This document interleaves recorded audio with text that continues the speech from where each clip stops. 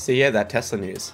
Yeah, so obviously there's some sort of an industry event going on at Nürburgring, Okay.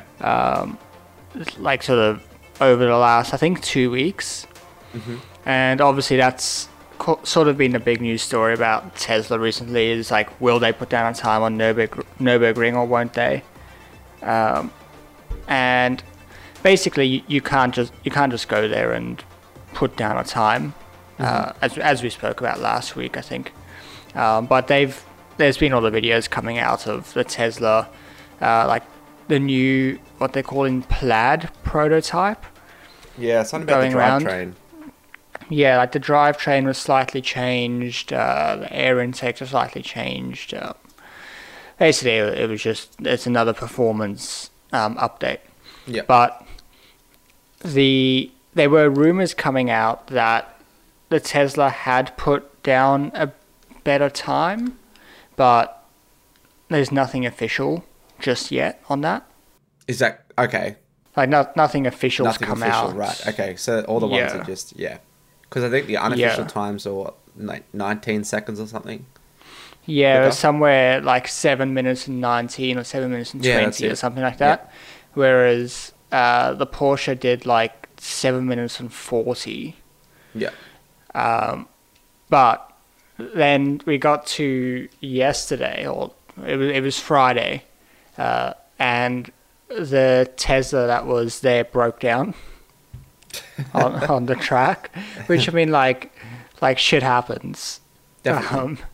But like immediately there were videos of the Porsche Taycan driving past the Tesla that had broken down on the side of the track. And like, I don't think there's many spots on the track that there's these cameras set up.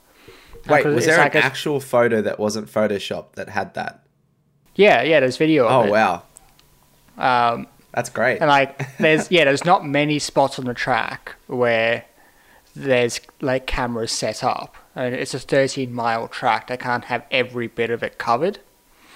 But it just happened to break down in front of one of these cameras.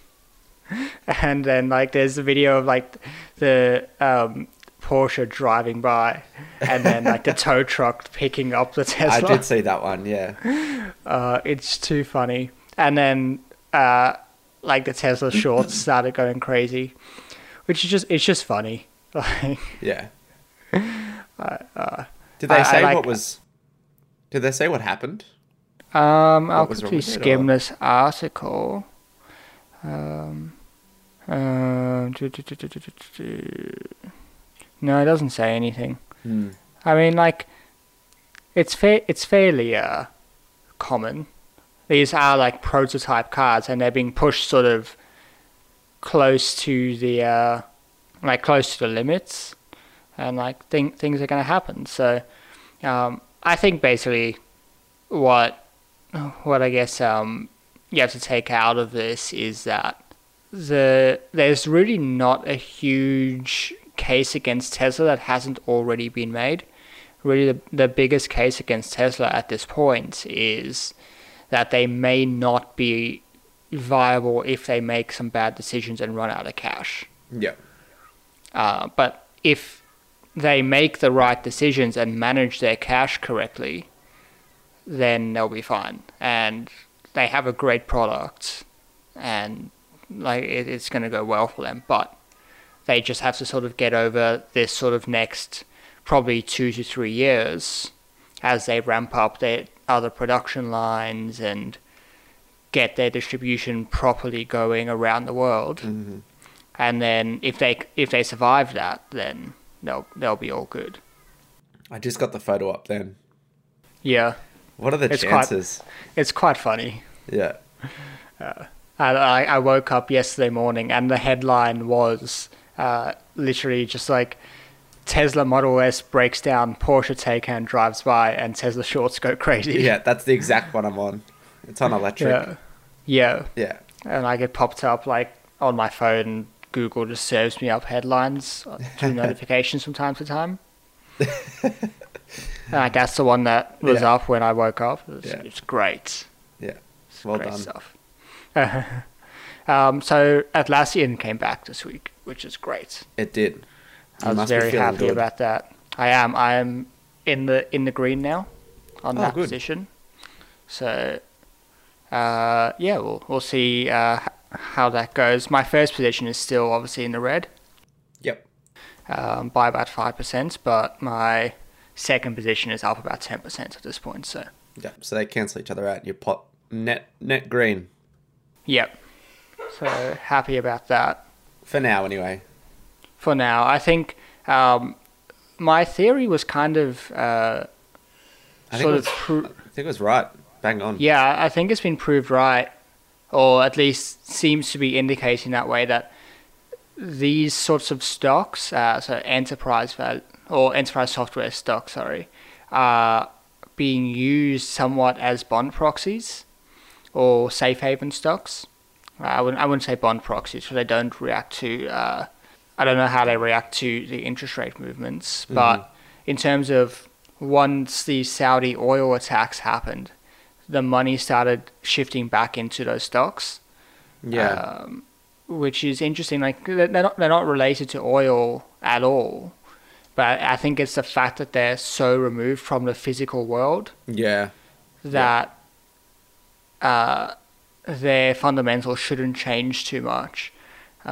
So it's both a good and a bad thing. Obviously, if sort of political tensions continue to escalate, then you're going to see money flowing into those stocks. But it also means that when those tensions de-escalate, which is what you want anyway, you're going to see the money come out of those stocks again.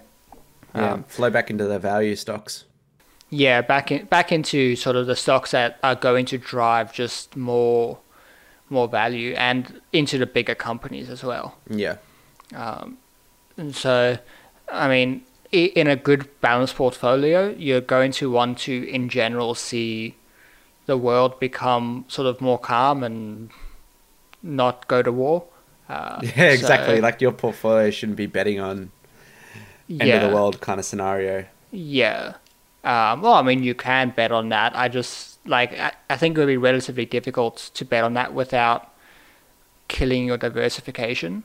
Mm-hmm. If you were purely betting on tech stocks, like software stocks, then you could do it, but you'd have no diversification. So I think it would be hard to get diversification and bet on sort of geopolitical things going south. Mm-hmm. Anyway, I thought I'd just quickly run through a couple news stories from the week. Yeah, sure.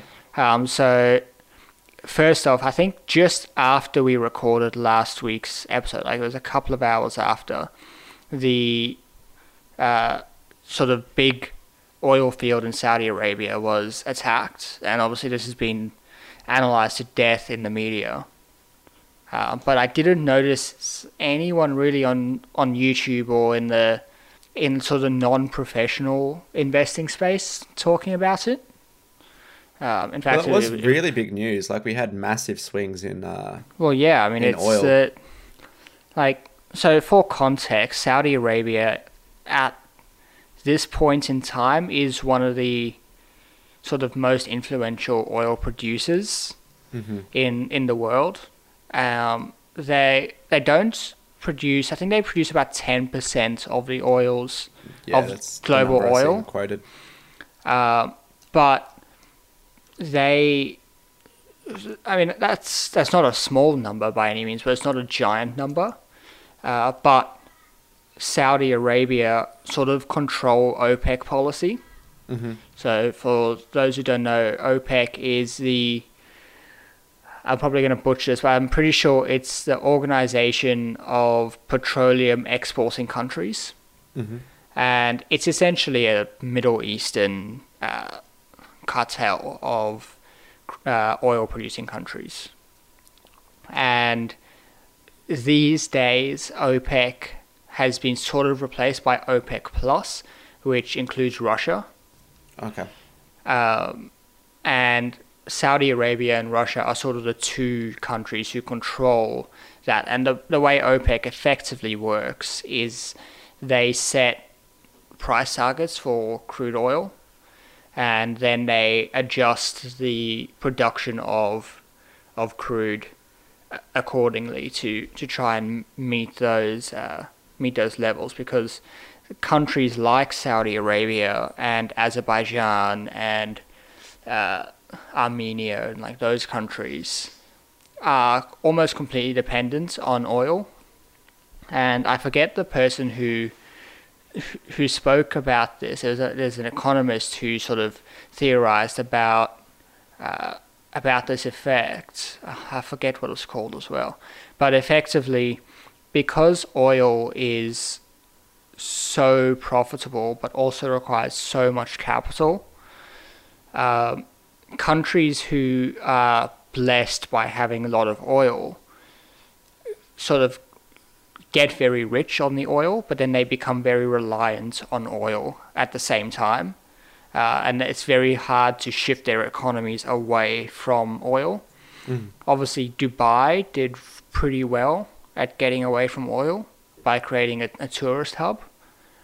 But there's an effect that there was a famous economist that came up with an effect, and I forget what it was called.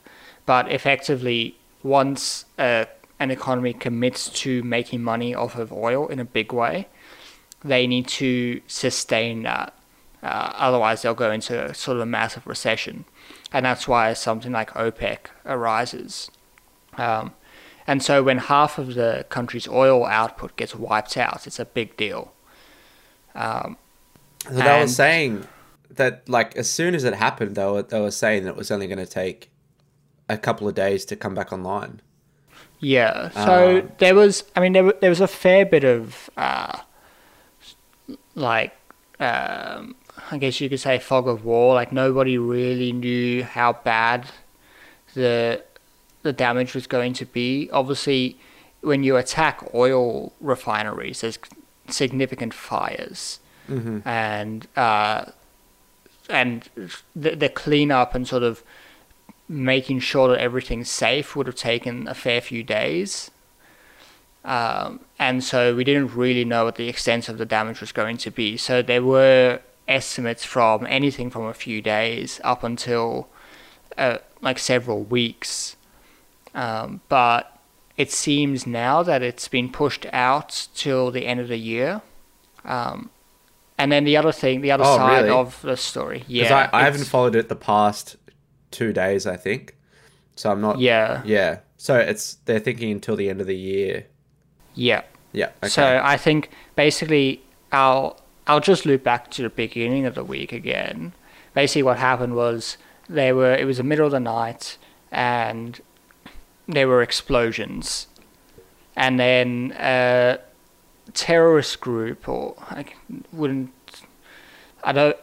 just want to preface this as like, I'm probably going to be completely politically incorrect, but effectively a terrorist/rebel group in Yemen claimed responsibility for the attacks. And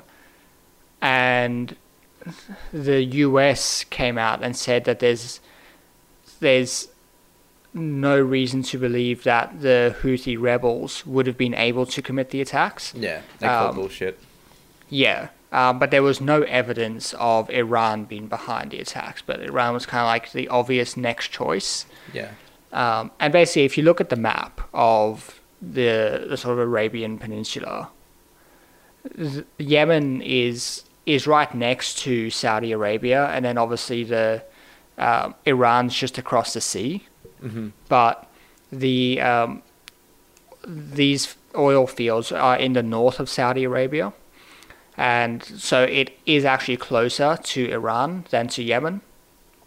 And then I was going to say, like, a lot of the reason was like just due to the sophistication of the strike. And how well they actually targeted the correct equipment. Yeah.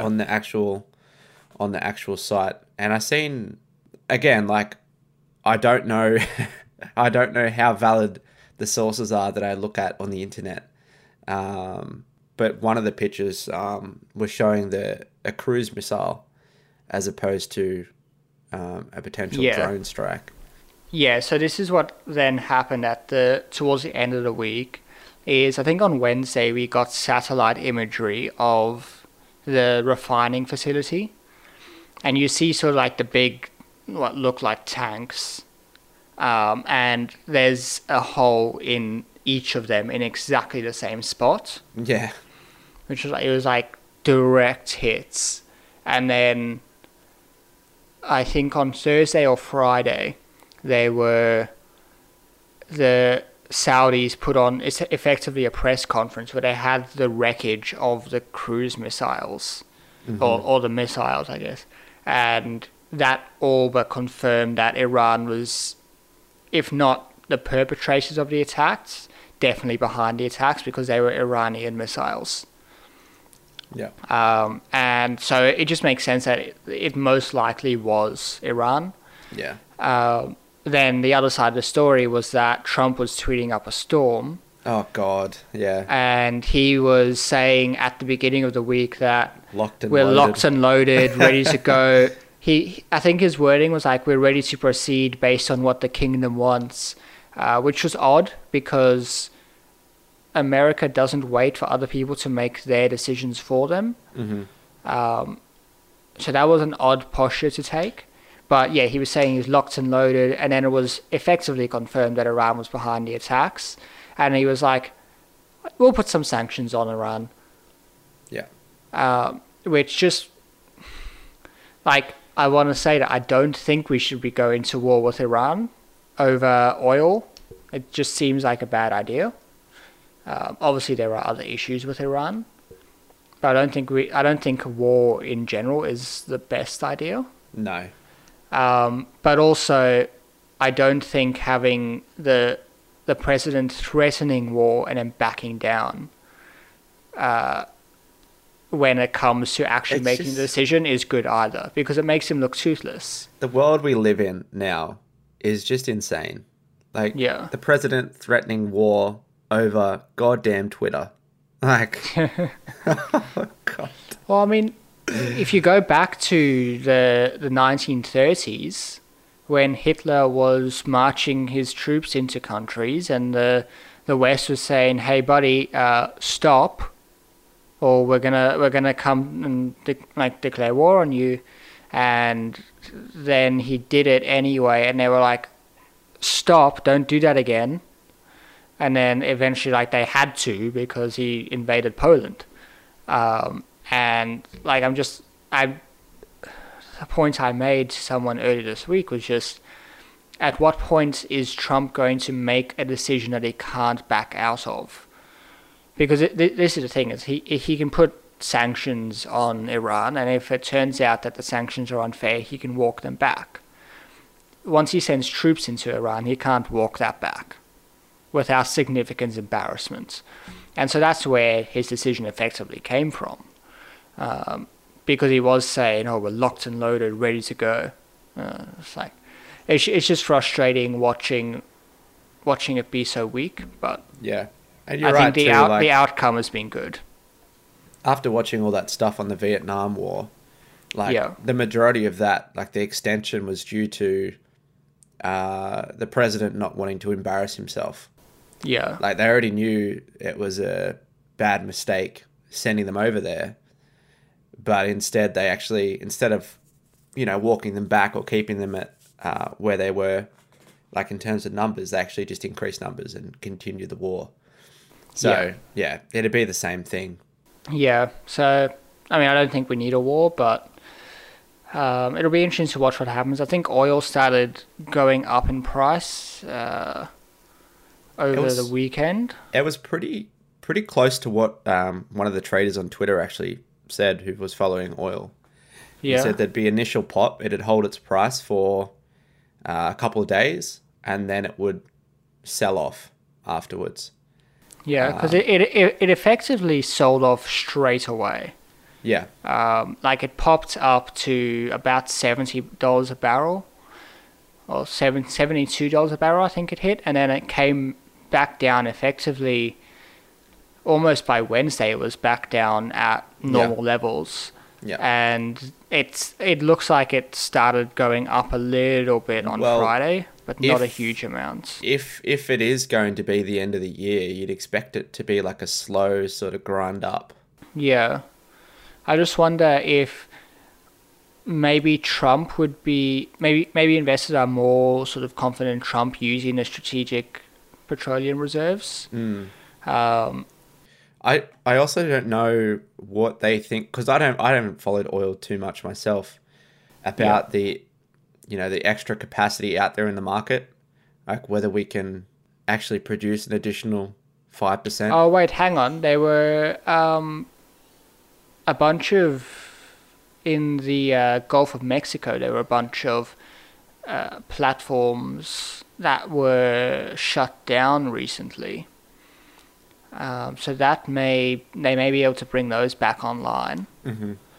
But also Trump essentially came straight out and authorized use of the strategic petroleum reserves, which have like months worth of oil in them. So maybe that's a factor. But yeah, it was a bit surprising to see it come back down so quickly. Yeah. Talking about Trump, I was actually watching his speech with our Prime Minister. Yeah. I was over there, and they were getting questions about, obviously, the China trade war and whatnot. And Trump sort of started off by saying how they wanted a complete deal, not a partial deal. Yeah. And then sort of went into how he's rebuilt the military and how powerful. I'm like, oh no. They're just talking about how powerful his military is. Yeah. And yeah, I was just going to say, like, complete deviation from the question, now talking about military might. Yeah. I read a book this week on Russia. It was like a fascinating book. It's very dense, though. What was it? What was it about? It was about, the title is "The Future is History: How Totalitarianism Reclaimed Russia."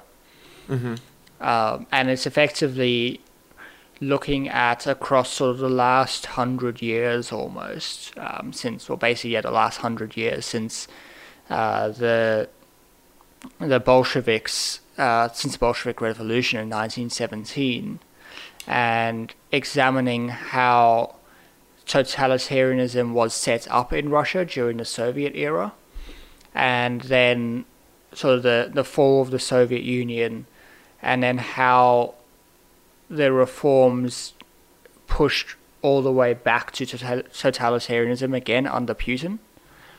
And was using sociological studies from... There's a prominent sociological center in Moscow, and it was using the studies from there to examine why it went back that way. And it was quite an interesting look at how a modern totalitarian regime works. And I think I wouldn't brand America as a totalitarian regime, but they certainly have a lot of the elements. The one thing that sort of was quite interesting, and it came out towards the end of the book, was that totalitarian regimes will keep a period of unrest, or keep the nation basically in unrest all the time and instability, so that people feel they have to look to the government for the stability. And so the government creates problems effectively that they can then solve. I mean, you can definitely see that with aspects of Trump's presidency. Yeah, and the big thing that sort of came out to me this week was, well, I mean, someone I think I saw it on Twitter, where they've banned vaping. I think the FDA banned sales of vaping, like the canisters, and all right, because it's been linked to, I think, 5 deaths, whereas they can't ban guns, which have been... What about cigarettes? or guns is the big one. I know guns, but like cigarettes is the direct cigarettes. Like how many that's killed, but guns definitely. The sort of parallel I was drawing was that the guns create instability, and while there's that instability, there's a need for the government because only the government can do anything about it. Mm-hmm. So, I mean, I don't want to come out and start making like big claims but it is definitely a factor. And there's like also one of the things that Putin did was in, I think 2016, he just sent people to dig up all the pavements in Moscow one night. Really? Yeah. They just dug up all the pavements just to disrupt people's lives. Yeah. And then they went and fixed the pavements. Well, you look at Trump, like he can only do a couple of things by himself, but like the tariffs. Yeah. He puts them on, he takes them off. Yeah. And the tariffs, like, I can solve your problems by taking them off. Yeah. He's created the China problem, basically. Yeah. And then at the beginning of his presidency, there was all the migration bans. Yes.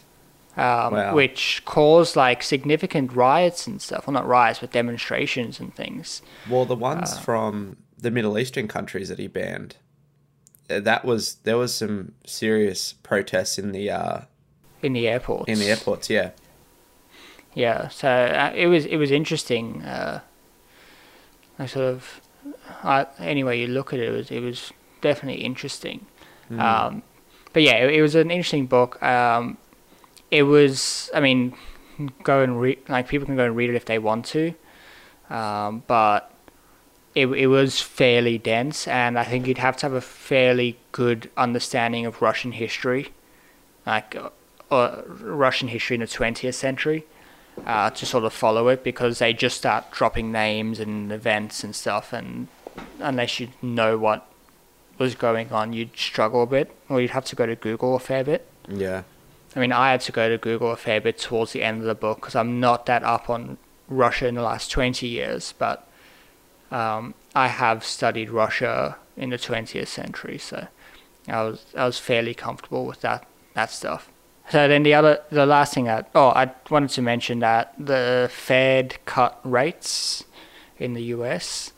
Yes, 25 basis points. Yeah, only 25, and I think people are a little bit surprised that they only did 25. Yeah. But I think it's possible that Powell felt that they couldn't do any more because it would look like they're giving in to Trump. Yeah. Possibly. I did watch the actual talk he gave. Yeah. After it. I think it's good that they're definitely doing it as an insurance policy. But yeah, like you said, straight after it, Trump comes out and said, basically no guts to Powell. So I saw some other people this week commenting on it that supposedly qualified investors and want to teach other people how to invest, but they thought that Trump was asking Powell to raise rates, and that's why he was upset. I'm like, what? That doesn't make sense. I know. You probably know who I'm talking about. Probably. But yeah, I think Trump wanted more. I don't know if we're up to Trump, he'd be putting it down at zero, and we'd be letting things fly, and things would be going off the rails. Yeah. I think they did say that they were going to start asset purchases as well. Okay. They said about $30 million starting in November. Mm-hmm. Well, no, I think that was the ECB. Sorry, I think we're getting too confused. All right. Yeah, that was the ECB. And yeah, the last thing I just wanted to say before we get into sort of the main discussion today was, do you know Pocket Cast, the podcast app? No, I don't. So it's quite a popular podcast app, like sort of generally regarded as the best one. And it's been around for about 10 years, mm-hmm. and has it costs about $4 on all the different app stores. Yeah. And this week they decided to go to a freemium model. So the app is free, and then you can buy like a premium tier subscription for $1 a month. But the other side of it was that there is a desktop version, which is why a lot of people like Pocket Cast, because you can log on your desktop, like in a browser. And I think there's actually a desktop app as well. And it syncs everything across, so you can be listening to a podcast on your phone, and like on your way to work, and then log on at work and go on Pocket Cast on there, and it syncs where you're up to straight away. Yeah, that's nice. Yeah, which is really good. But that was sort of I think it cost like $10, like a one-off, just $10 payment. And like I bought it years ago. And then on Thursday, I think, Pocket Cast came out and they made the app free, and then they had a premium tier, which gave you access to the desktop version. Mm-hmm. And the Pocket Cast user base went nuts and was so mad about this, because it's effectively like they'd already paid. Yeah, they'd paid, and the wording on the payment page was like, we'll never have a freemium tier, no subscription, hoo-ha, like stuff like this. And then they changed it. And so what they did was they gave everyone who had previously bought the desktop version 3 years free of like the premium. Mm-hmm. But people like weren't happy, and Reddit was going crazy, Twitter was going crazy. Like it was pretty nuts. Yeah. And there were people like, it was quite funny to read Reddit that day. Because people were like, oh, well, there'll be a class action lawsuit, and I was like, buddy, you're not going to go and spend thousands of dollars on a lawyer, yeah, to get a $10 refund or something. Yeah. I don't know. It's like, just the outrage just doesn't seem... It didn't seem like I got it like on principle, yes, but it's $10, and the subscription is $1 a month, and you get 3 years of it for free. So they've kind of given you your $10 back anyway. But anyway, they eventually, towards the end of the day, they decided to just give everyone who had already paid the like lifetime access, just to sort of quiet everyone down. Yeah. Because their like rating on the App Store went down like a whole point during the day. Oh wow! Because people were just pissed off. Yeah. It was pretty funny. Yeah. It was just something that happened this week that entertained me. So you have here biggest stock market myths that you want to talk about.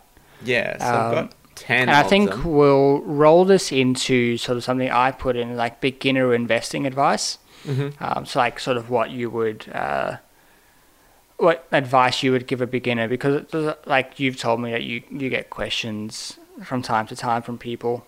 Yeah, for sure. And I do as well. So I thought we would just sort of go over this. So do you want to start us off? Yeah, I'll kick it off. Yeah, so the first one so these are just the standard ones that you'll find on the internet. That there is a portion of the community that still do believe in these things. So the biggest stock market myth number one is investing in stocks equates to gambling. Yeah. And then the alternative to this is like saying that the stock market is also too volatile to invest in. Yeah.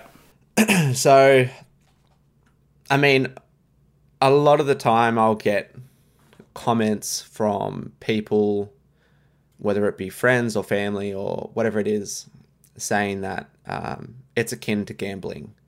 Mm-hmm. But it depends on sort of how you're going about it and how well informed you are before going into investing or trading, for that matter. Yeah.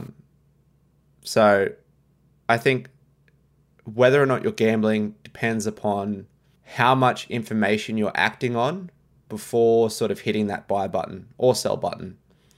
Yeah. I think that there's a good way to think about this is that when you're gambling, say in a casino or in like sports gambling, you are armed with all of the information that the likelihood is you're going to lose. Mm-hmm. And you can act on perfect information, but those odds are still stacked against you. That's true. With investing, the more information you get, the more the odds get stacked in your favor. So it's almost akin to card counting, where if you are good at card counting, and I mean, a lot of casinos guard against this now by keeping hidden decks and whatnot, but say you're playing in like a regular like 2-deck blackjack game, and there's sort of no guards against it, and you're card counting. The more you card count, the longer you card count into the game, the more you can calculate the odds. And the odds might not roll in your favor, but you'll know when they do. And so you can place bets that are more likely to come out in your favor. Mm. I think the stock market is similar to this in that the more information you act on, the better your chances are of succeeding. But I do think that for the retail investor, the odds are significantly stacked against you from the get-go. Mm-hmm. So you do need to put in significant sort of research in order to get back that sort of the profit margin that all the other players are making off of you. It's also, I think, the mindset that you go into it as well. Yeah. Most people that initially get into it, they'll sort of find themselves on maybe a Facebook page or a forum. Yeah. And the most popular stocks on those Facebook pages and forums, in my experience, has been the very speculative stocks. The ones that are probably under 100 million market cap. A lot of them are sub 20 million market cap. Yeah. So they're very, very small companies. And of course, these companies have wild swings in price. One good example of this, I think it's called CAD. Yeah. CAD. Its stock price, I believe, I haven't checked it recently, but it was hovering around 0.1 cents. So it's as low as you can possibly go. Mm-hmm. Like you can't buy below 0.1 cents. So people were trying to buy at 0.2 cents, and then they're thinking that they can either flip it for a quick profit, or they're looking at the stock and its stock price in terms of how cheap it is, rather than the market cap of the company and what it's actually doing. Yeah. So I think mindset, sort of going in for that quick buck, will trip up a lot of people and sort of lead them towards more gambling style activities. Yeah. Then going out and doing the hard work and trying to actually search for that information that's going to sort of skew the probabilities in their favor.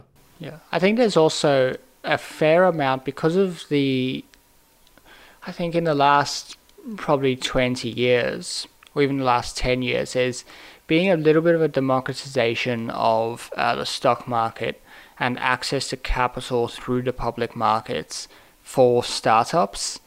And so you get a lot of sort of not pre-revenue companies, but pre-profit companies who previously probably would have been more appropriate for them to go through more sort of funding rounds in the venture capital world before they went public. But they are going public, and I think that that tends to be the popular startups. Think Netflix, Uber, like those sorts of companies. So those are popular companies that your average Joe is going to think to go and look at. But basing on those sorts of companies takes a different skill set than betting on your sort of average public company, because you're evaluating things that are beyond the scope of like the annual reports. You're evaluating industry trends and sort of the future of technology and all these things that venture capitalists are supposed to be really good at. And that's their specialty and why they exist. But it's not sort of what your average stock market investor does. And I think that's sort of a trap people can fall into. Definitely. Yeah. So, but then I guess the other thing, the other point that you had, the sub point, was that the stock market is too volatile. And I guess the answer to this really is quite simple, in that you don't have to put all of your money or all of your investable money into the stock market. You can put it into bonds, or you can hold it in cash, and that smooths out the volatility of your portfolio. So the way to think about this is, and this is sort of part of Markowitz portfolio theory or modern portfolio theory, is that you have sort of your investment pool, which for each investor is going to be different. So you have your optimal like investment allocation or risky asset allocation, and then you have a risk-free asset that you can invest in. So the sort of general in academic context, they say that the Fed 10-year rate is your risk-free rate, which is like it requires a set of circumstances for that to be a risk-free rate. A more appropriate risk-free rate for a retail investor would be like your average term deposit account, which is, say, in Australia right now it's probably 2%. So that's probably, you can go and put money into a term deposit or into a savings account and earn interest on it, and that's your risk-free account. And then the stock market and the stocks that you choose is your risky asset account, and you can adjust your volatility based on your allocation between the two. And there's also the level of diversification that you have in just stocks in general. Yeah. Like I was trawling through a couple of YouTube videos the past couple of days in sort of how many stocks one should own. And I was looking through the comments to see what people had said and how many stocks they'd actually owned. Mm-hmm. And a lot of them were like sub 5 stocks. And some people, maybe 1 or 2. So, yeah. I mean, an easy way is just to have more stocks in your portfolio, and that's obviously going to lower the size of that position relative to all the other ones and sort of smooth out that volatility. Yeah, and so this also comes out of modern portfolio theory. The maths behind it isn't all that complicated, so if you do sort of want to go and look at the maths, you can. Probably like a high school level of maths to understand it. But essentially, what we see is about, as long as you're selecting a broad range of companies from different sectors that aren't fundamentally correlated. Mm-hmm. So if you go and select all oil companies, this won't work. But you need basically about 30 stocks, and then you're pretty much fully diversified. You diversify out most company risk. Now, holding 30 stocks is relatively hard to do when you're first starting out. You need a fair chunk of capital to make it worth it, because if you think about like most people are paying $20 or say $10 like $10 in brokerage. So if you buy 30 stocks, you're like $300 in the hole. And if you then sell those 30 stocks again, you have to take that into account, like the other side of your trade. So you're $600 in the hole just to start out with if you buy 30 stocks. So you're going to want to look at investing like significant amounts of money. So looking at much more than like $20,000 to make that sort of a reasonable investment. Give me 1 second. Yeah. I just knocked my coffee over. I think I maybe got some on the floor. All right, I'll fix it up. All right, good. Cool. Yeah, so yeah, I would say the diversification, you probably, it's more difficult to attain for like the beginning investor. Just when you have less capital and the time you would have to sink into buying 30 companies. So just remember that there are the two sort of tools to getting rid of volatility. Is one, diversifying, and then two, portfolio allocation between risky and risk-free assets. Which is, you can go and read Investopedia will have information on modern portfolio theory. Yeah, I mean that sort of falls into the, where is it? Number 6 is like, you need a lot of money to actually get into stocks. Yeah. So if you're going to be picking individual stocks and you want to be adequately diversified, then yeah, you're going to need a certain amount of money so you're not spending too much in brokerage, especially if you're actively investing. Yeah.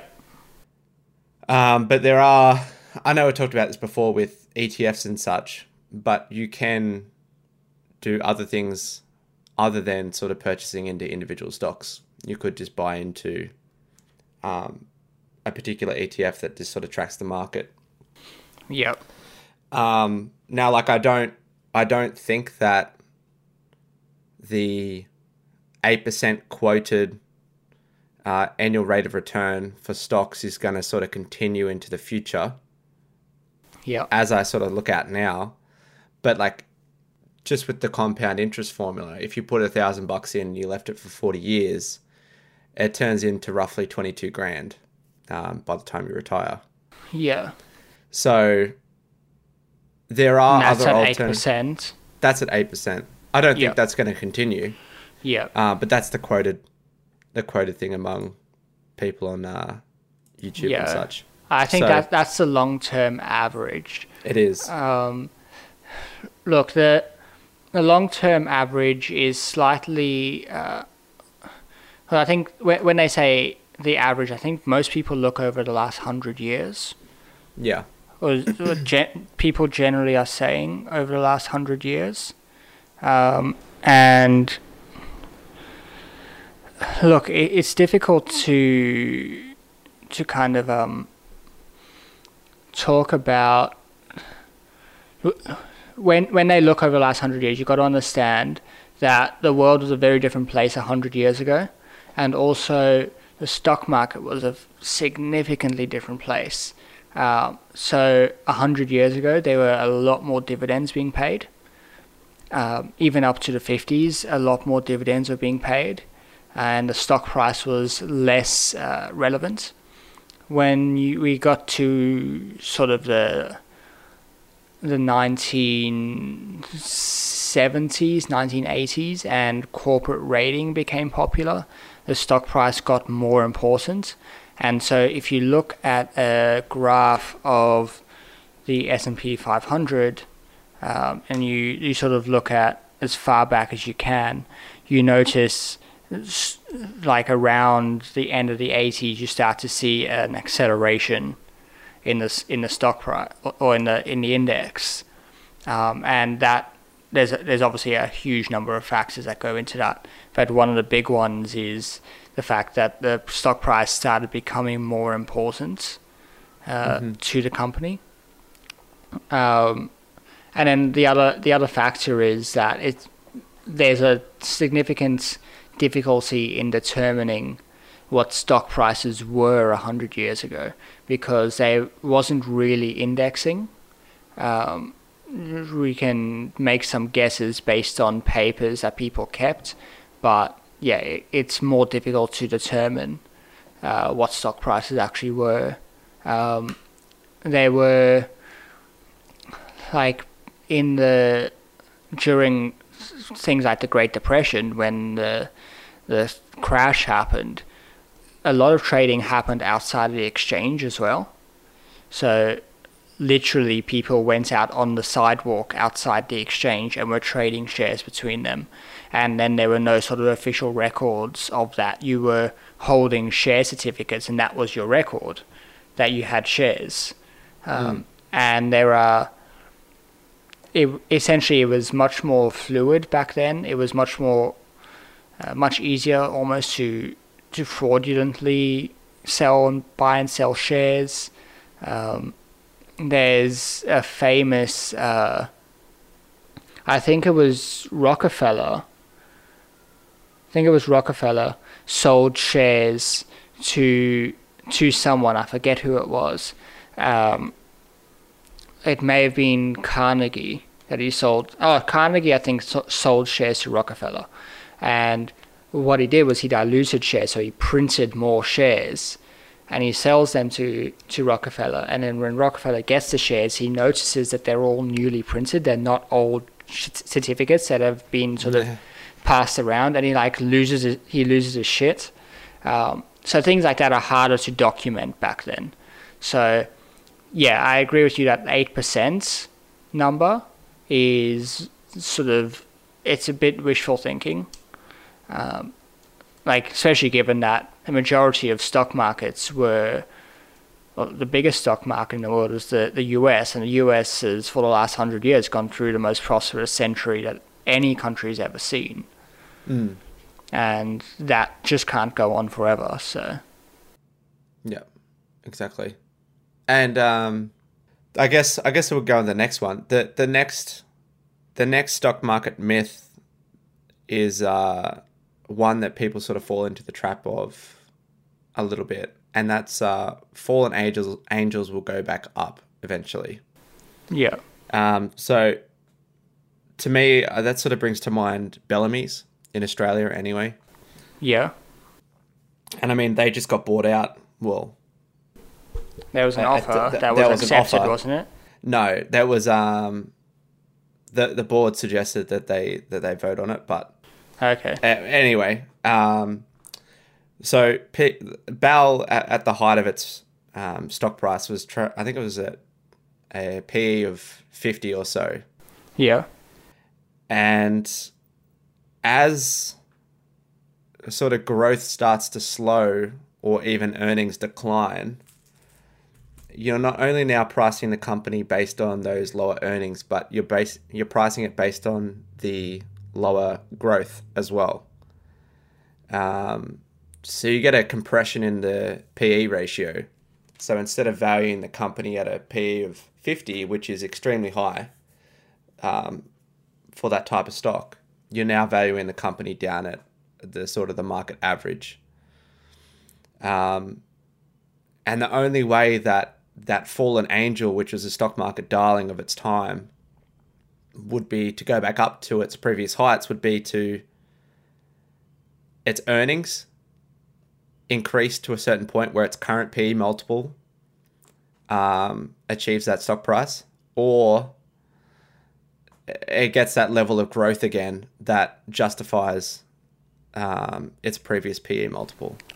Yeah. So I think if you're, sort of averaging down into a position that's fundamentals are slowly degrading, or in this case, it wasn't really Bell's fundamentals that were slowly deteriorating. It was the sector itself.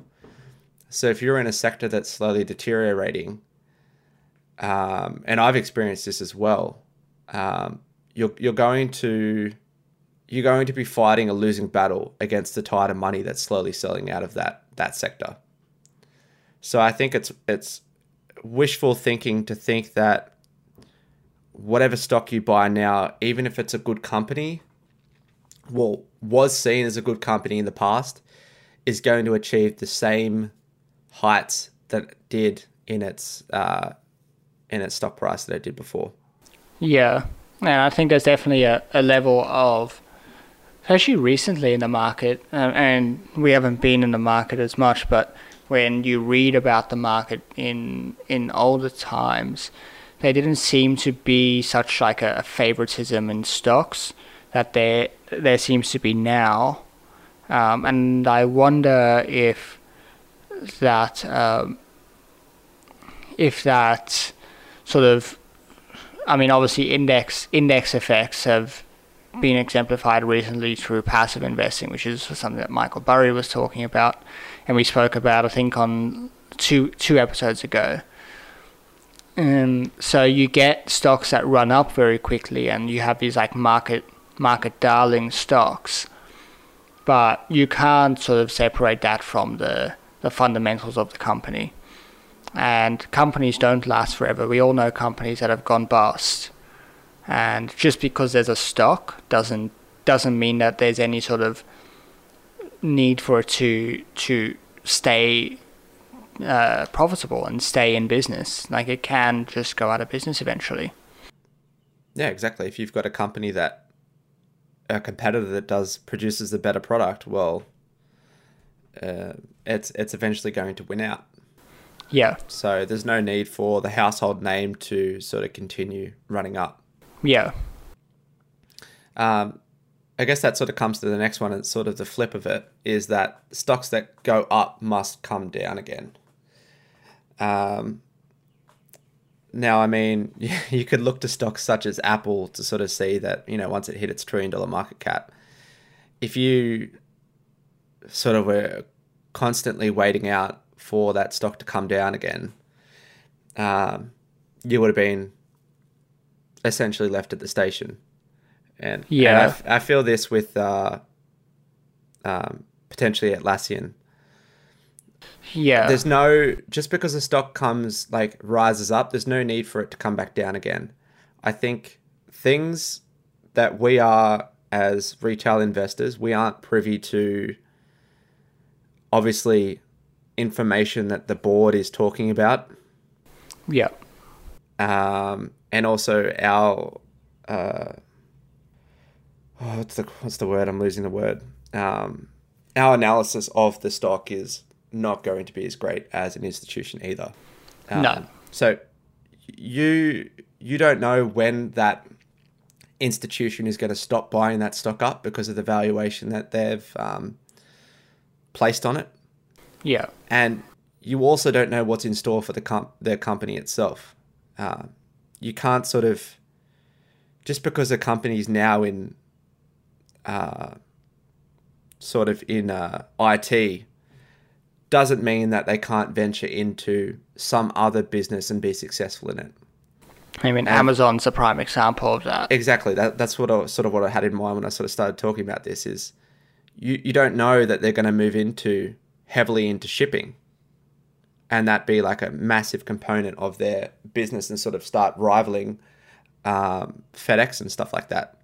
Yeah. So I think there's no need for a stock to go that's gone up to come back down, because there's going to be new innovations in that company, and you don't know the valuations that the buyers have placed on it. Yeah. What are your thoughts? Well, obviously stocks are, when stocks go up, I think there is a tendency, obviously, if they're at a 52-week high, the chances that they come back below that 52-week high at some point after that are relatively high. Or if they're at an all-time high, it's even more. There's a chance of them coming back from that higher than them going above that. Mm-hmm. But because the chances are higher, going like a higher doesn't give any sort of indication of what the size of those moves might be. So the chances are it's not going to keep closing at an all-time high every day forever. It's going to come back, but it might only come back 2% or 5% and then keep going up. And again, this just comes down to really understanding. I think this is where I tend to agree with Benjamin Graham. In one of the first chapters of The Intelligent Investor, he talks about this effect where we see that stocks become a symbol, like a ticker symbol, and it almost gets removed from the business. And he spoke about it in one way, and it's been changed over time to be very much about, like, sort of, when people talk about this, they talk down on other people who trade or whatever. Like, this comes from, like, the hardcore value investing crowd who talk about, oh, you shouldn't just view a stock as a symbol and, like, whatnot. And then they won't look at any sort of technical analysis or anything. But I think that all of these things almost come down to just understanding everything you can about the stock and taking all information into account. And when we talk about, stocks that go up must come down, well, you're taking one data point essentially into account there, that the stock's been going up and it's now at a 52-week high, or it's at a all-time high. And that's one data point. And you've got to take into account as many data points as you can and make a decision based on the complete situation of both the company and the stock.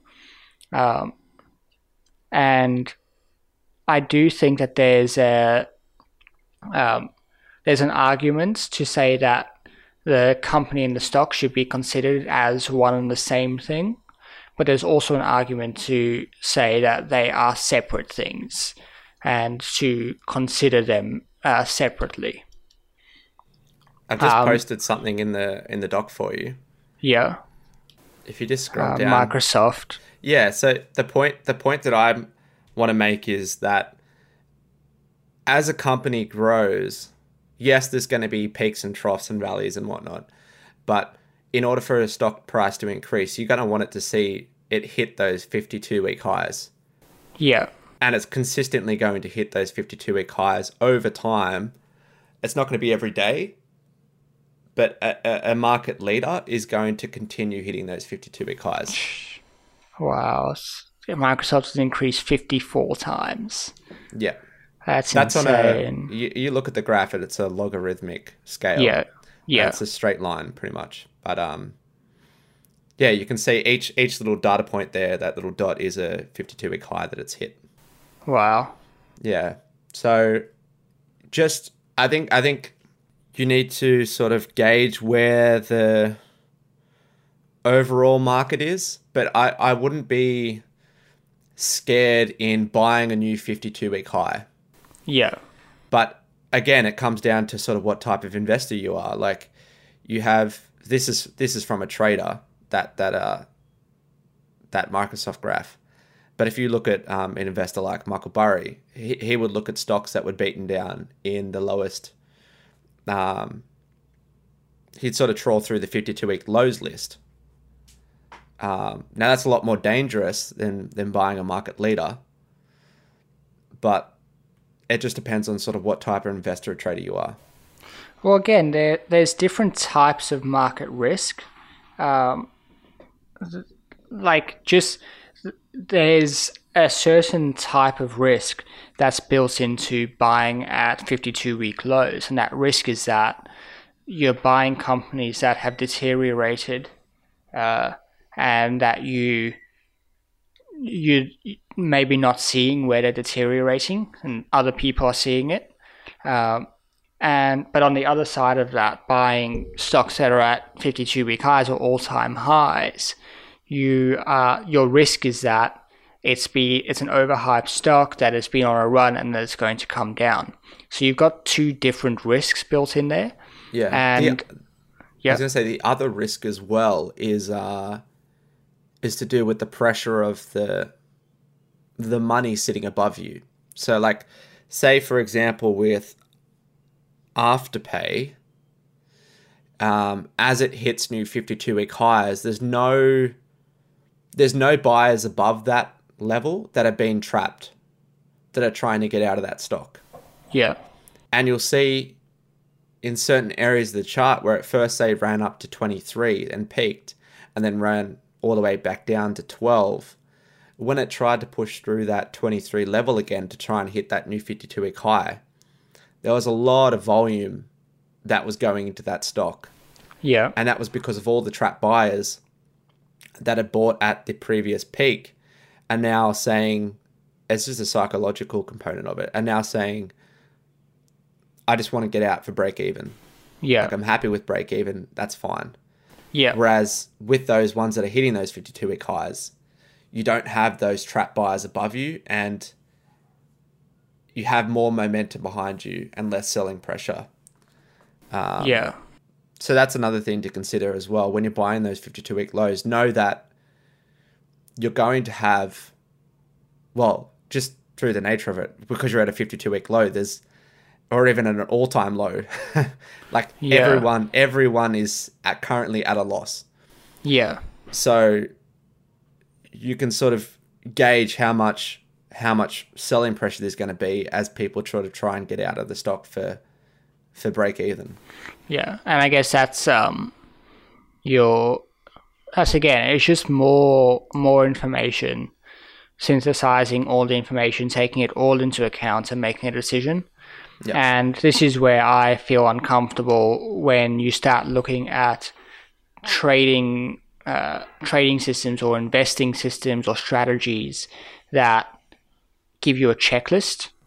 Yep. And say, look at these things and you want to see these characteristics, which is that it's helpful in some contexts, but it's also, you're physically limiting yourself, so only looking at certain types of information that's on the checklist.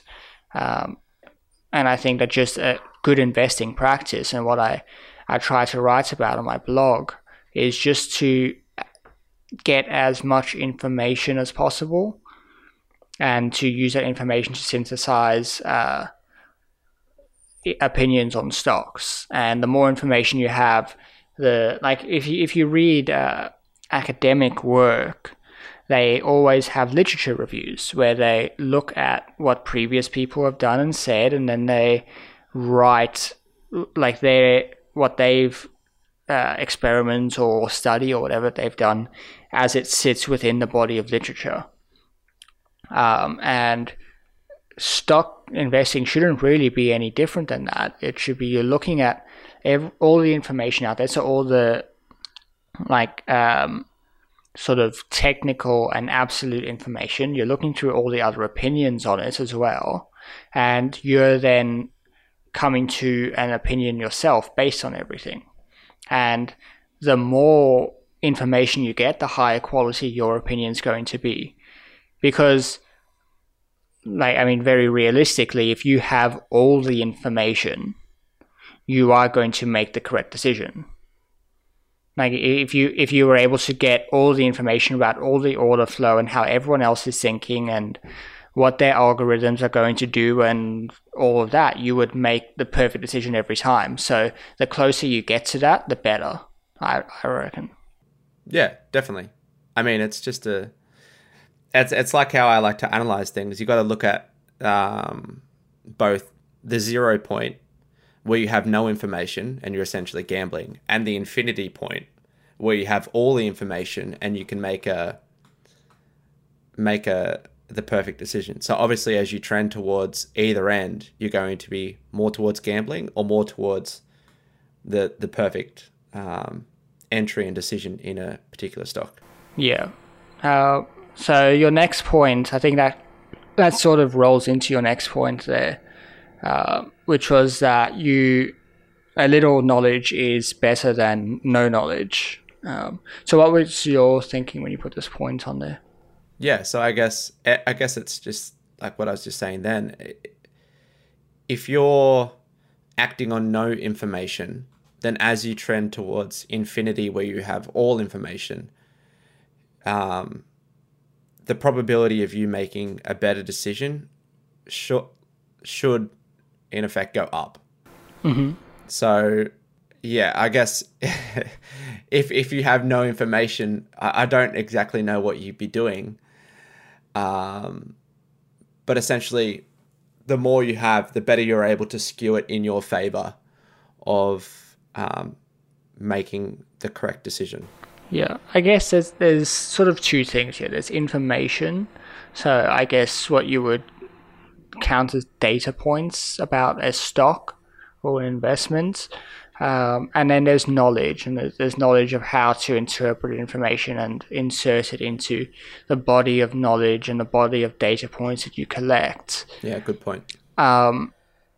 And I think that this is one of those odd things, and what is it? There's that graph that you get where someone who knows a little bit thinks they know a lot, and then you get, as someone starts to learn more and more about a topic, the less confident they are that they know a lot about the topic, because they know just how much there is to learn. So I think that, again, this comes back to what I always talk about, is getting a breadth and depth of information and knowledge that not necessarily are specifically related to investing, and just to sort of, I guess, be humble about how much you know, and just understand that there is just so much information out there, and you're never going to be able to basically put the entirety of an investing strategy, or the answer to stock market investing, or like the essential market knowledge into a book, or into a documentary, or into an article. Like, it's just not going to happen. I'm not quite sure how this is actually a myth, though. Like, I don't agree that it's a myth that a little knowledge is better than none, because to me, like, learning is incremental. Like, you don't suddenly know nothing and then you know everything. Like, you gradually develop knowledge over time of something. So, yeah, I don't agree with this one, that it's a myth that a little knowledge is better than none. I think I see where it's coming from. I think that there's a point of knowledge where you're in a lot of danger if you're not aware that you don't have enough. Yeah. And unfortunately, I think this is where a lot of people who invest and learn about investing through YouTube and through the internet are going to run into a fair bit of trouble. Because just you just got to think about, and you know this better than sort of anyone, is that when you're making videos about anything on YouTube, you're obviously thinking about what you want to provide to the viewers and whatnot, but you also want to think about how the algorithm's going to receive the video and all this stuff. So you're going to be producing videos that are about 10 minutes long, and you're going to make them catchy, and you're like sort of make them the hot topics, and so that the video does well. Yeah, but you're also not perfect either.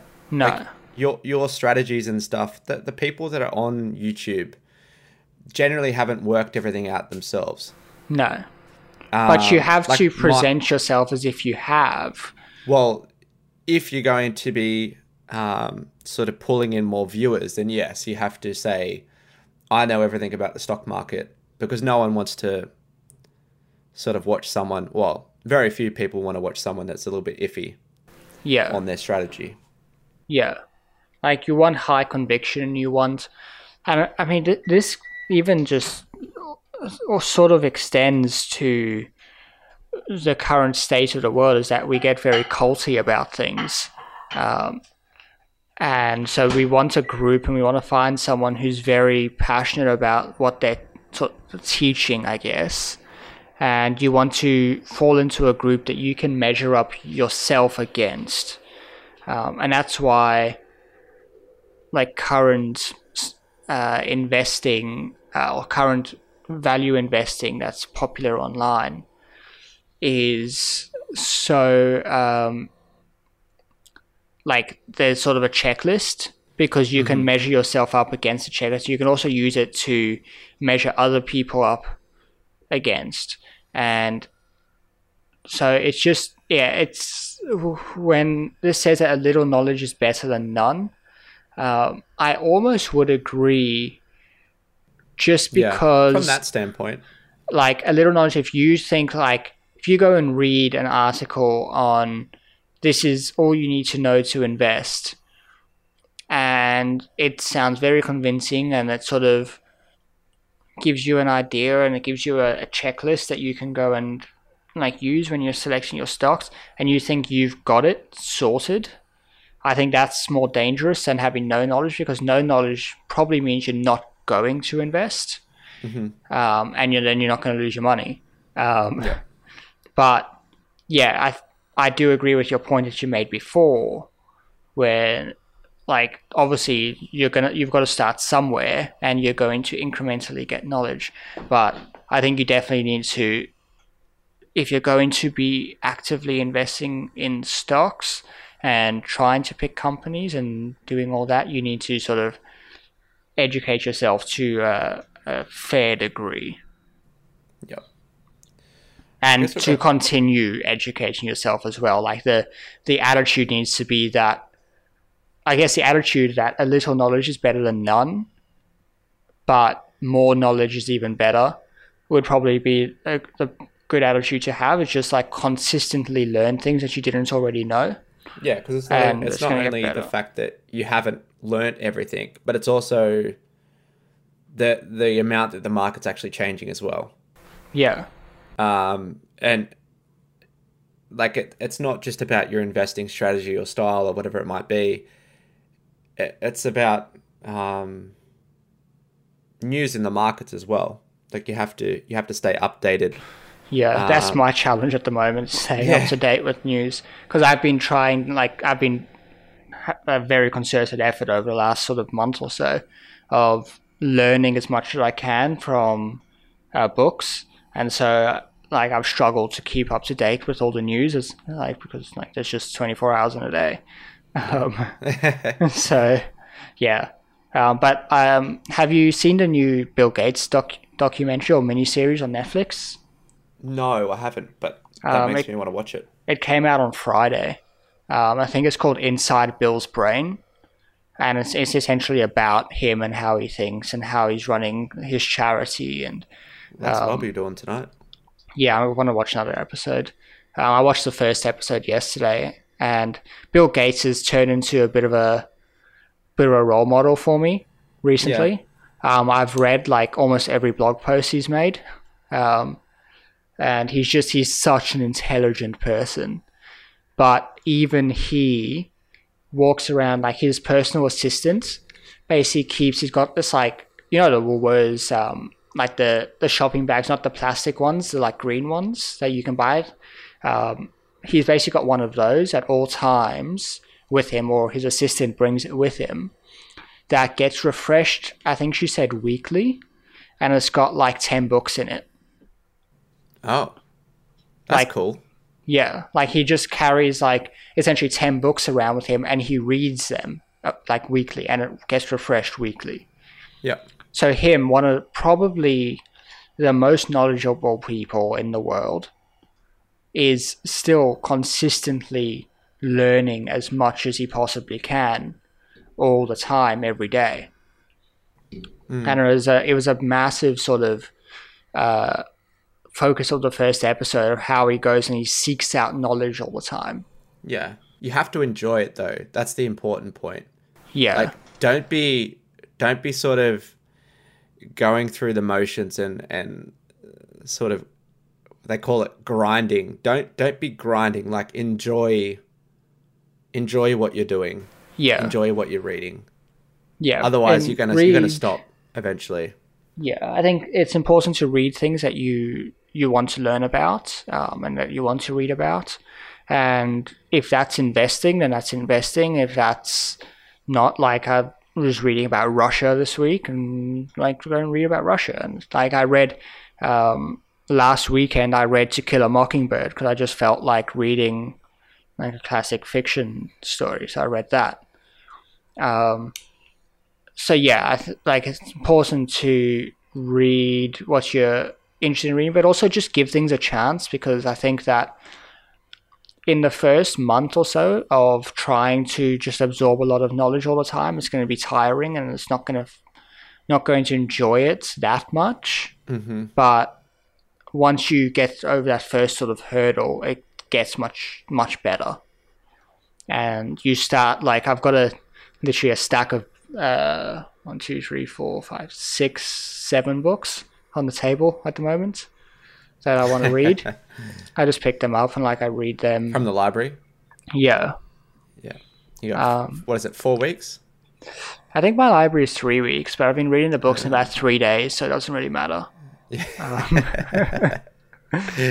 Yeah. Well, that's right on schedule then. Yeah. To finish them all. Yeah, so I've got a bunch of books there, and I'm enjoying reading a lot.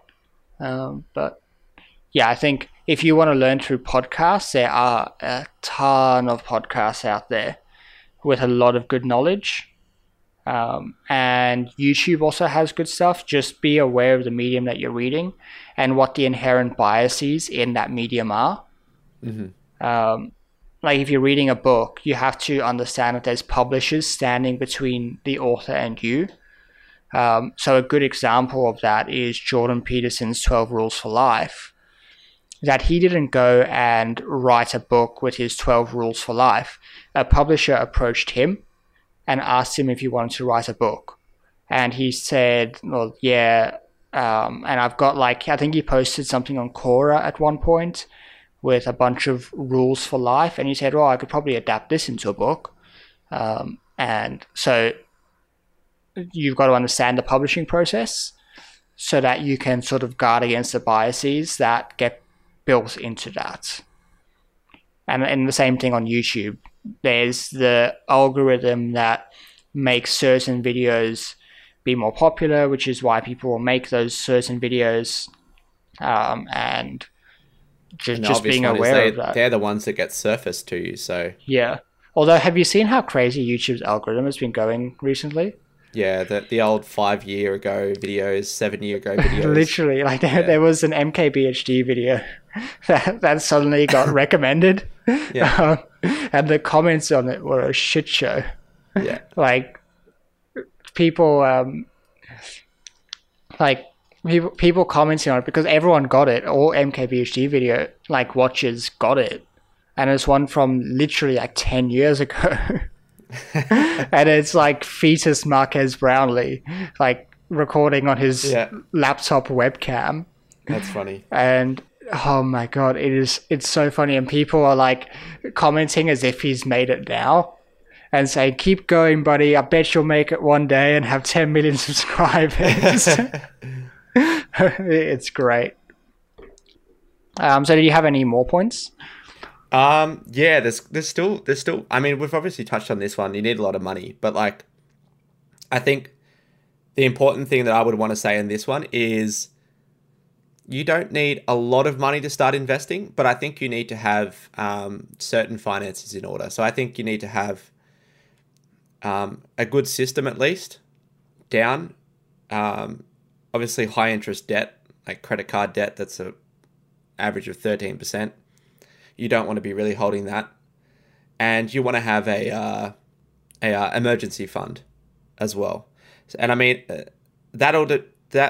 the amount that you have in the emergency fund will differ between each person depending upon your circumstances and your style of work. So obviously, if you're a casual worker, you're going to have a larger emergency fund than someone who's on a contract. Or if you have a family, you're going to have a larger emergency fund than someone who doesn't have a family. So I think if you have those aspects down, you don't need a lot of money to invest. You just need to have your other finances in order before investing. Yeah. So that's very good advice. Just have everything else in order. Make sure that essentially the money that you're investing, you can lose all of it. Mm-hmm. And if you were to lose all of it tomorrow, that it would be okay. And you wouldn't. And the reason I say that is not because it's likely that you'll lose all of it tomorrow, but you're not going to access it tomorrow because it's going to take 3 or 4 days to transfer out of that investment account. And so if you need it tomorrow, you're not going to have it. And so just invest money, effectively look at it, especially when you're starting out, look at it as money you're going to spend to learn, because you're probably going to lose money at first.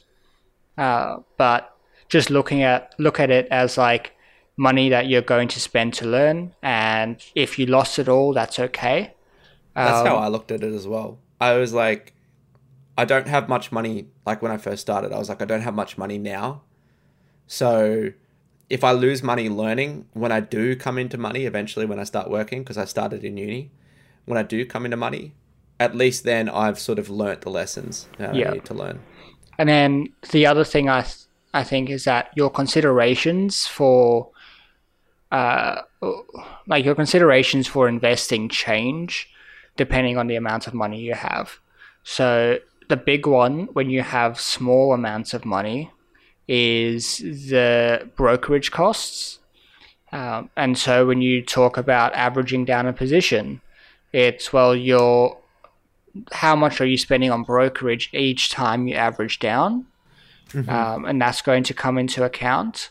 And when you've got larger amounts of money, then your sort of diversification becomes more realistic. So you can actually start to think about those things. So I would say probably the minimum you'd want to, in Australia, with current brokerage rates, I'd say the minimum you'd want to look at is maybe like $1,500 to start. I was going to say, yeah, 2,000. Yeah, like 1,500, 2,000. I'd want my buy and sell to equate to the most 1% of my trade. Yeah. And so I think like CMC markets, you can get about $10. I think I think FP markets just changed to no minimum. No minimum. Yeah. I'm pretty sure but there would be a chess minimum of 500 though. Yes. If you're buying ASX stocks, you'd have a chess minimum of 500. Sorry, I mean in terms of brokerage. So if you buy in for 1,000, you're only spending 80 cents on your commission. Oh, that's cool. Yeah, I think they changed it. So yeah, there's options out there that can sort of change that, but FP markets isn't one for buying and holding. You have to pay interest. So anyway. But yeah, I would say probably $2,000 is like probably a minimum to invest. Now the consideration there is you're probably only going to buy 1, maybe 2 stocks. But I would say, like probably if you're looking at a position with the current state of sort of brokerage amounts, you're probably looking at about $1,000 minimum position. That's still relatively high. It's about 2% brokerage on each side, but it's like it's doable. And so I like to think about having an account of, if you've got an account of $3,000, you've got a 3-position account. And if you've got an account of $6,000, you have a 6-position account there. And so that's probably a good way of thinking about it. So when you are investing, invest probably in those blocks of thousands so that you're not investing smaller amounts and getting killed on your brokerage. And then obviously once you get higher, there's a whole lot of different considerations there. Yeah, of course. One myth that I did want to touch on is that it takes too much time to invest. So it depends on your strategy. Some strategies don't require a whole lot of time in order to invest. Some passive investing requires no time. But I think that the main the main point I want to make is it takes time in order to actually develop your strategy in the first place. Yeah. Like you might, like I know myself, like I've trialed so many different things and read so many different strategies and stuff like that.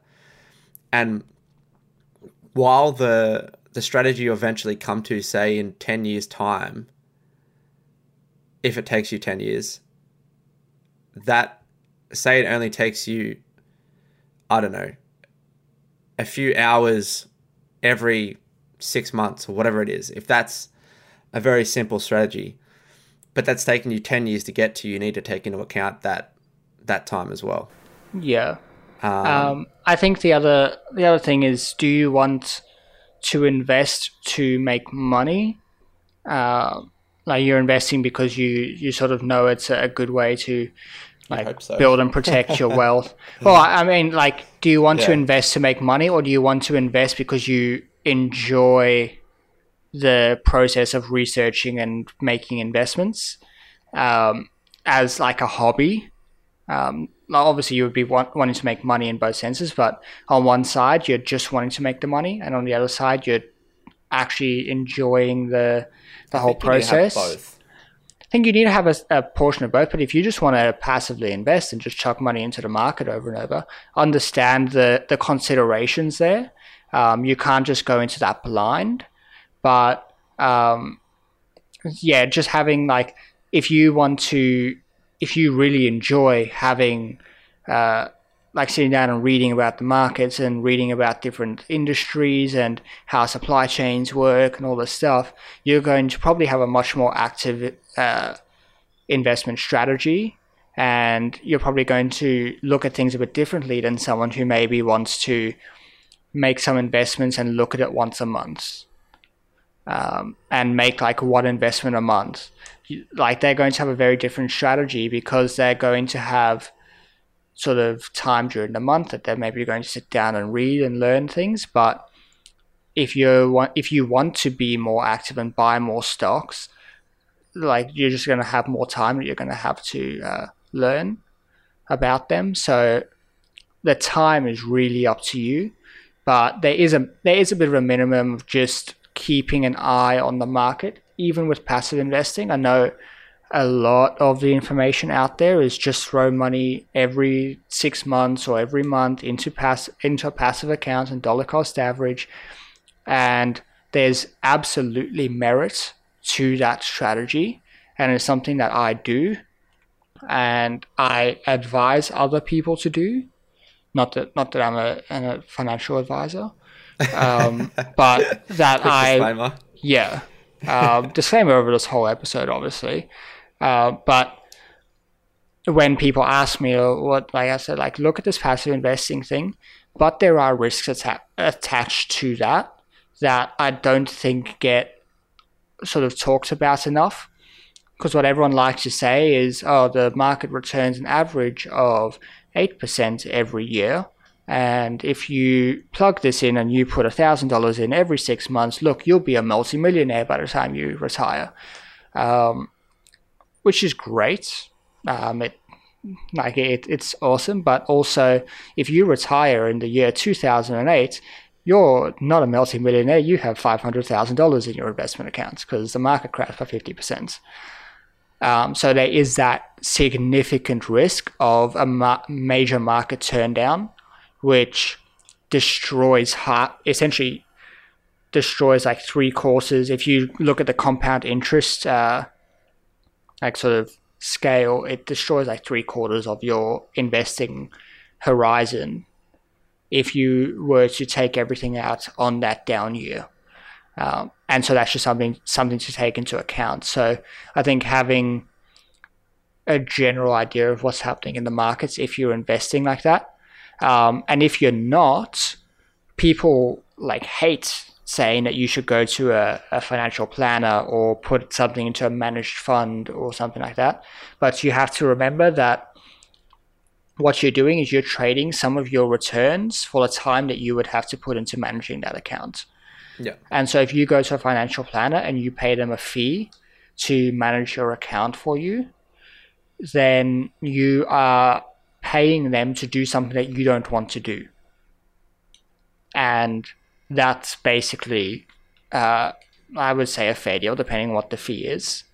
Mm-hmm. But yeah, people who, like that's the other troubling thing that comes across from what I see online, is that you should never use a managed fund, or you should never use a financial planner, because look how the fees when you plug it into the compound interest calculator will ruin your wealth in the future. And it's like, yes, okay, but there's a service that they're providing you, and you need to pay them for that service. And that service is that they are managing your funds for you so that you don't have to. Yeah, exactly. Were there any others? There's two more that I want to touch on. I know you'll have to say something about one of them. Definitely. So the first one we touched on last week, and that was sell when the market is in trouble. And we talked about this with previously, where some people who have contacted me have sort of sold out of the market, whether it be the market was down too much and they got worried, or the news headlines sort of caused them to get out of the market. And I think that for this one, like I said on the previous week, you need to sell individual stocks as they sort of deteriorate, as opposed to the market deteriorating and selling your whole portfolio at once. And that just comes down to individual management. And of course, if you're doing the passive investing route, then you're not selling when the market's in trouble. You're just dollar cost averaging. And if you're lucky enough to get the bottom of the market where you've dollar cost average, then that's good. But if you don't, well, yeah, that's okay just too. Part of the strategy. Yeah. Yeah.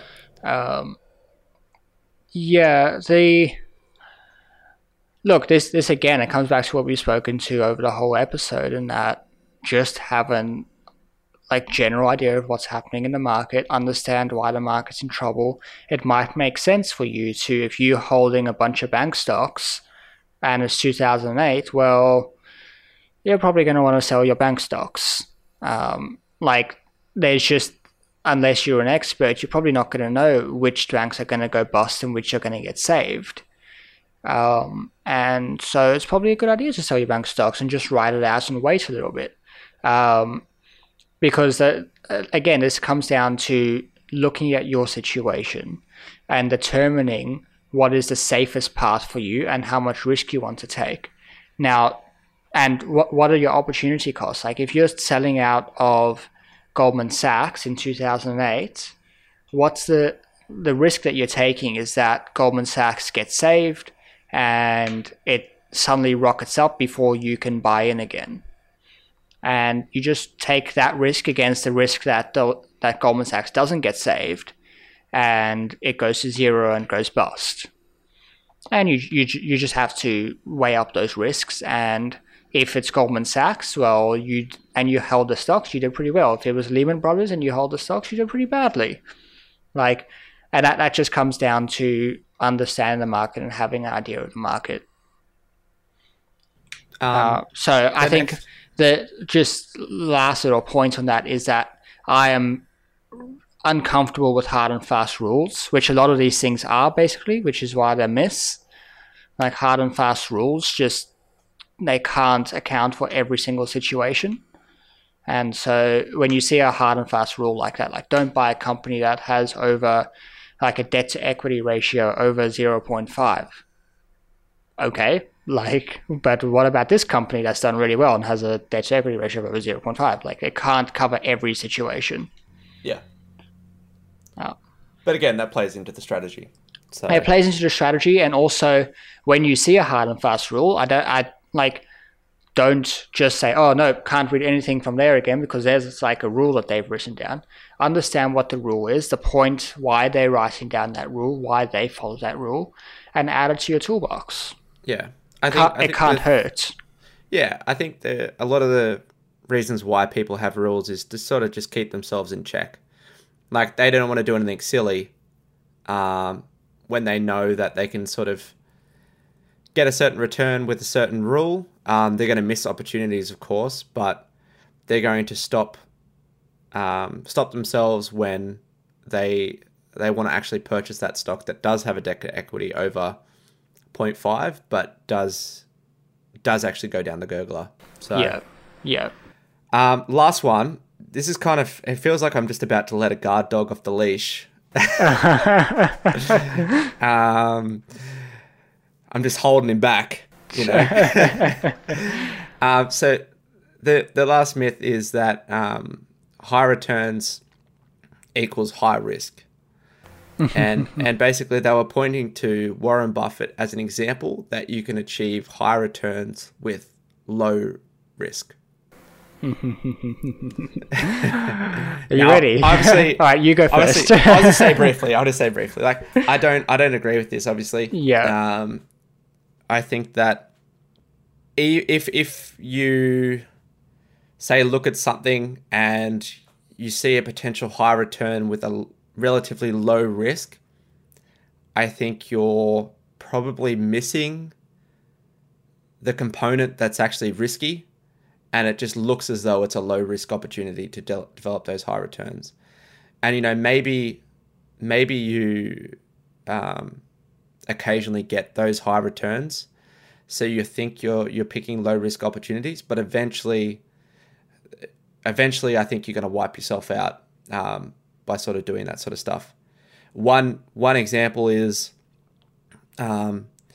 just, it's not with a particular stock, but strategy. Say if you have you buy and hold one stock. Well, yes, if you buy the most speculative stock and it's a biotech and it goes up 200% in a matter of weeks, well then, yes, of course, you've achieved a high return, and you may have perceived it as low risk, but you may be missing the high risk component. And yes, you've generated returns for many, many years. Like, you don't have to invest in the stock market after that. But if you keep proceeding with that strategy, thinking that it's low risk, eventually you're not going to get those high returns and you're going to get wiped out. And that's where the risk is. Yeah. So, yeah, that's all I really want to say on that one. So I think there's a couple of parts to my thoughts on this, and just to preface this, I am studying finance at university, which is very much the finance degree when you study it at university is very much about risk and managing risk, especially when you get to the later stages of the course once you've learnt the fundamentals. Last term I took risk management, so risk management through derivatives. This term I'm taking interest rate risk management. So from an academic standpoint, the study of finance is all about risk, and I think that I get where this is coming from, this myth in that high returns equals high risk, or that where people say that, look at Warren Buffett, he's invested in low-risk companies and he's made very, very high returns, or that he's made very high returns with very few down years, so therefore he must not be taking on a whole lot of risk. I think that the thing to understand here is that risk for each individual investor is different. And an easy example of this is, say you go and you're in Australia and you invest in stocks in the US. You expose yourself to foreign exchange risk, and you expose yourself sort of related to the foreign exchange risk. You expose yourself to interest rate risk of both of your countries, so Australia and the US. Whereas someone in the US investing in US stocks doesn't expose themselves to that. So you can't say that a stock is risky or not risky, absolutely. because it depends where you're investing from, for one thing, and it also depends on what are your liquidity requirements, what are like all sorts of things. There's a whole range of risks, and so risk isn't just like one thing. And one of the sort of fallacies or misconceptions that get seen is that risk equals volatility, and volatility is a component of risk, what we call price risk, but it's not all of risk. And so when you look at someone like Warren Buffett, he had quite low volatility in his returns over the years, and he did very, very well. But there were risks that he was exposed to, specifically he was exposed effectively to a sector, and that sector was insurance. And because he was effectively, for at least the latter stages of his career, when Berkshire Hathaway became his investment vehicle, he was effectively using the insurance float to invest and make his returns, which is a type of leverage. And that leverage could have been called in if there was massive natural disasters, or like something crazy happened, like Canada decided to bomb the US or something. Warren Buffett would have been wiped out. And so there were risks that you don't see that Buffett took on. And he was rewarded for those risks. Now, I suppose in academia and in like Markowitz portfolio theory and stuff, there is a general rule that the higher the risk you take on, the higher the return, or the higher the average return. But again, you're talking in averages. And when you're talking in averages, you're essentially deleting information.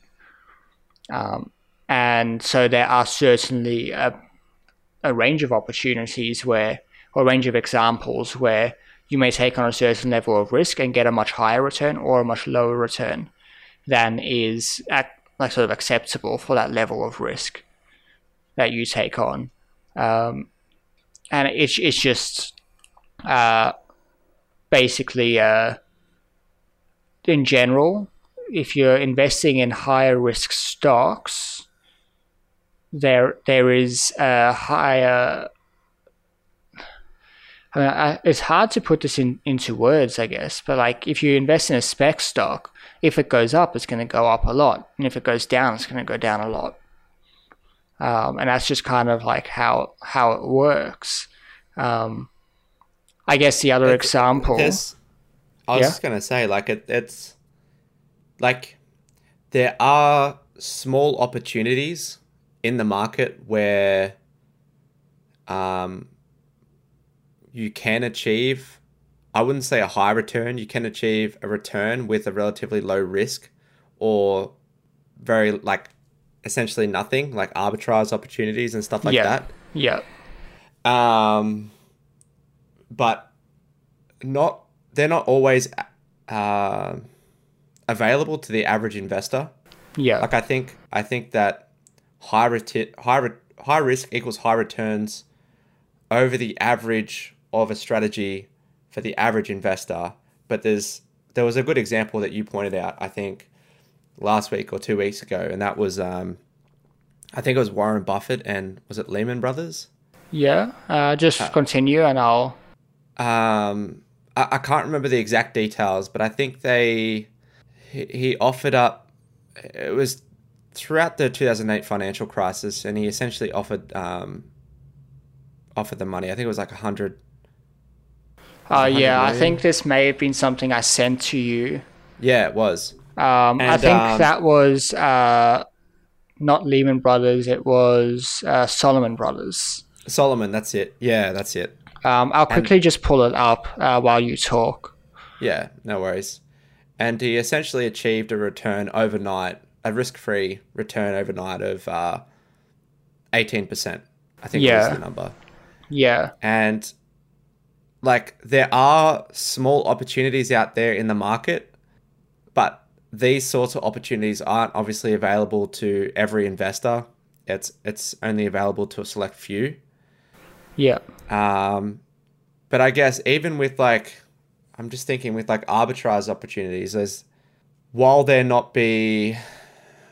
not risk in sort of the trade itself, maybe there's risk in the setup of your equipment, and then eventually when you come to, I don't know, the opportunity, maybe it doesn't exist, and you've already put down and outlaid all this capital for all this equipment, and your arbitrage opportunity through, I don't know, legislation or something no longer exists. Yeah.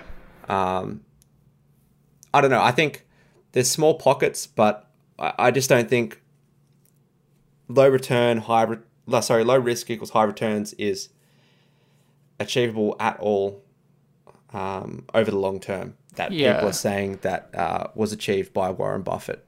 Yeah, I think Warren Buffett is, I mean, he's been a very successful investor, but he's also been grabbed onto the media in a certain way, and he, to a large extent, has played himself to the media that way, because it means essentially what he's done.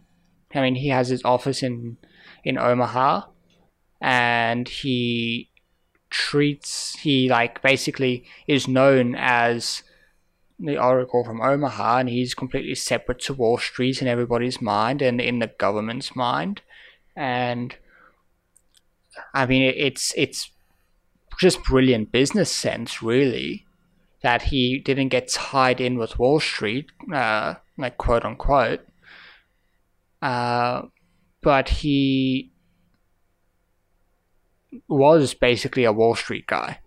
And there's numerous examples, like the Solomon brother. He financed something like 900 million or 800 million worth of Solomon Brothers shares. Or no, he bought a bond, a convertible bond, for them to do something, and made like 18% overnight. And that's just like an out and out Wall Street deal. It's not a conservative, low risk value play that everybody likes to think Warren Buffett only does. And he was doing crazy Wall Street financings, and it's like relatively well known. Like people watch the airport at Berkshire during sort of big mergers where the financing is in question, and people watch, not the Berkshire airport, sorry, I don't know which city he lives near, but the airport near him, and they watch for the jets coming in. And because the jets come in after they've called Buffett, and Buffett agrees to take a meeting. And so, yeah, I think that the idea that high returns equals, or the idea that you can take low risk and make high returns is just crap. It's not true at all. And if someone is out there saying that they can guarantee you low returns, or low risk and high returns, or guarantee returns over, I can sell them that. Yeah, like, I mean, that's a page out of Wolf of Wall Street. So, yeah, don't go down that route. But look, risk is a very difficult thing, and I don't fully understand risk. And there is a whole area of study, actuarial science, which is all about risk, and actuaries get paid a lot of money. And if you, I think it was episode 10. It was episode 10. Yeah, we spoke to MJ. He's an actuary in South Africa, and if you want to listen to a conversation about risk, go and listen to that, and go and watch his YouTube channel, because it's a crazy field, and a very interesting field, and people get paid a lot of money to manage risk. So yeah, it's not something that can be summed up super easily. And that's a perfect example too. It's like if there was no like risk, then why are the banks paying people to mitigate risk? Like why are people managing risk if it's not a thing? Yeah, it's just like it's a massive component of everything, and it's not just like financial risk like that. And I think that's where the fallacy comes in, is that like your sort of price risk, you can maybe minimize your price risk and still have high returns, but there are other risks built in. So the perfect example of that is arbitrage, where you're not going to have any price risk just by virtue of it being arbitrage, but there are a huge number of risks built in, and a lot of those risks are like your technology failing or something like slightly being wrong that you don't execute the trade, and that's being explored a lot in cryptocurrency at the moment. So there's been a few episodes recently on Chat with Traders with sort of leading cryptocurrency traders and market makers, and talking about those risks. And so you can get a good understanding of that if you go and listen to those episodes. So just to finish off, was there anything interesting that you read or watched or anything this week that you would recommend? There was something. It was just a little bit of interesting news, actually. It was just on Amazon, and they're purchasing of the 100,000, or looking to purchase 100,000 electric delivery vans. Oh, really? From Rivian. So it's one of the first big companies to sort of start to move towards electrification, and yep.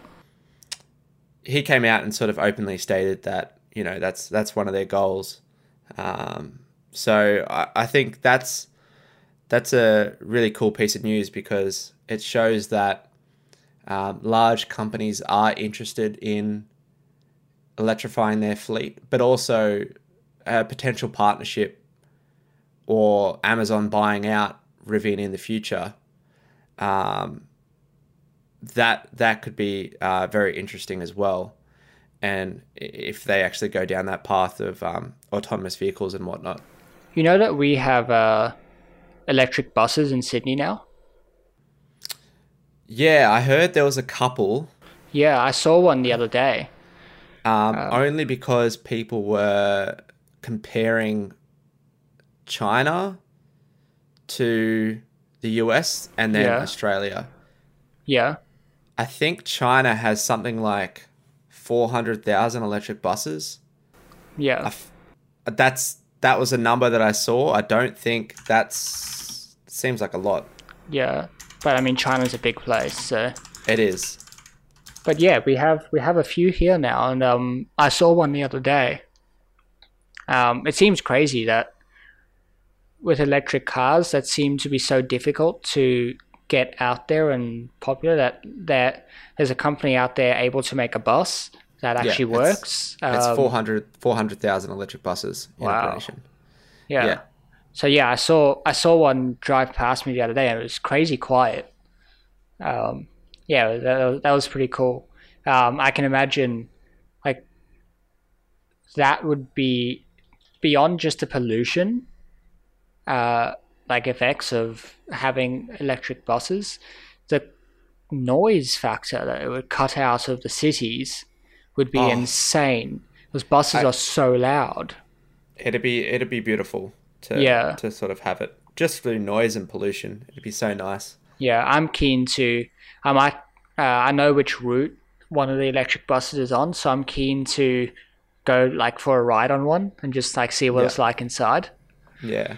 Other than that, I spoke about The Future is History. That's a book I read this week, which was, it's a long book. It's very dense. It's not like sort of if it's your first exposure to Russian history, it's not the right place to start. But it's interesting. If you do want to get into a bit of Russian history, there's a cool Netflix series called The Last Tsars, which is one of those interesting, like, it's part dramatized and then part documentary. So rather than showing real images of things, like the Vietnam War one, like, shows all the real images and footage, they have actors come in and play the different parts, and so you'll have like a 10-minute section of them actually acting out what happened, and then you have the historians talking about it as well. And I think that's like 5 or 6 episodes. So I'm making my way through that. That's pretty cool. The other thing I read earlier on this week was Life 3.0 by Max Tegmark, which was about AI. And that was a really fascinating book. It started out talking about a lot of the sort of AI topics that you see spoken about on the internet. So talking about what AI can do, basics of how AI works, the dangers of like AI breakouts and whatnot. But then it also started talking about some sort of historical theorizing about AI and the future of the human race, and what we could possibly, what basic physicists have said might be possible if we had better engineering capacity, or essentially it was better engineering capacity, and sort of what human life could look like. And he was making the argument that AI could be hugely beneficial in that sense, because we know some of these things should theoretically be possible. So we could set AI on the task of designing those things, and therefore extending human life that way. And like some of the things was like energy efficiency, and he was talking about like some of the crazy numbers, like how low energy efficiency like basically everything is, apart from like the core of the sun.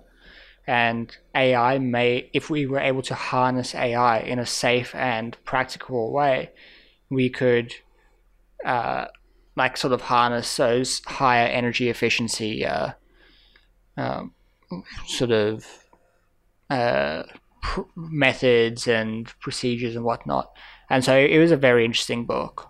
Not just that though, like you have like I learned about in my final year of university. It was how they're sort of treating as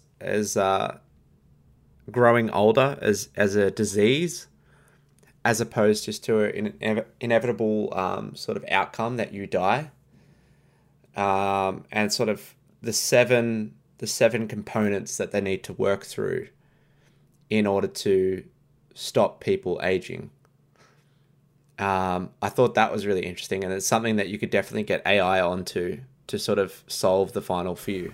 Yeah, it was a very interesting, and obviously they spoke about a lot of things like, oh, well, what if we uploaded our brains to the cloud and we were like cybernetic, and like all this sort of, like all that sort of cool sci-fi stuff. But yeah, it was a very interesting book.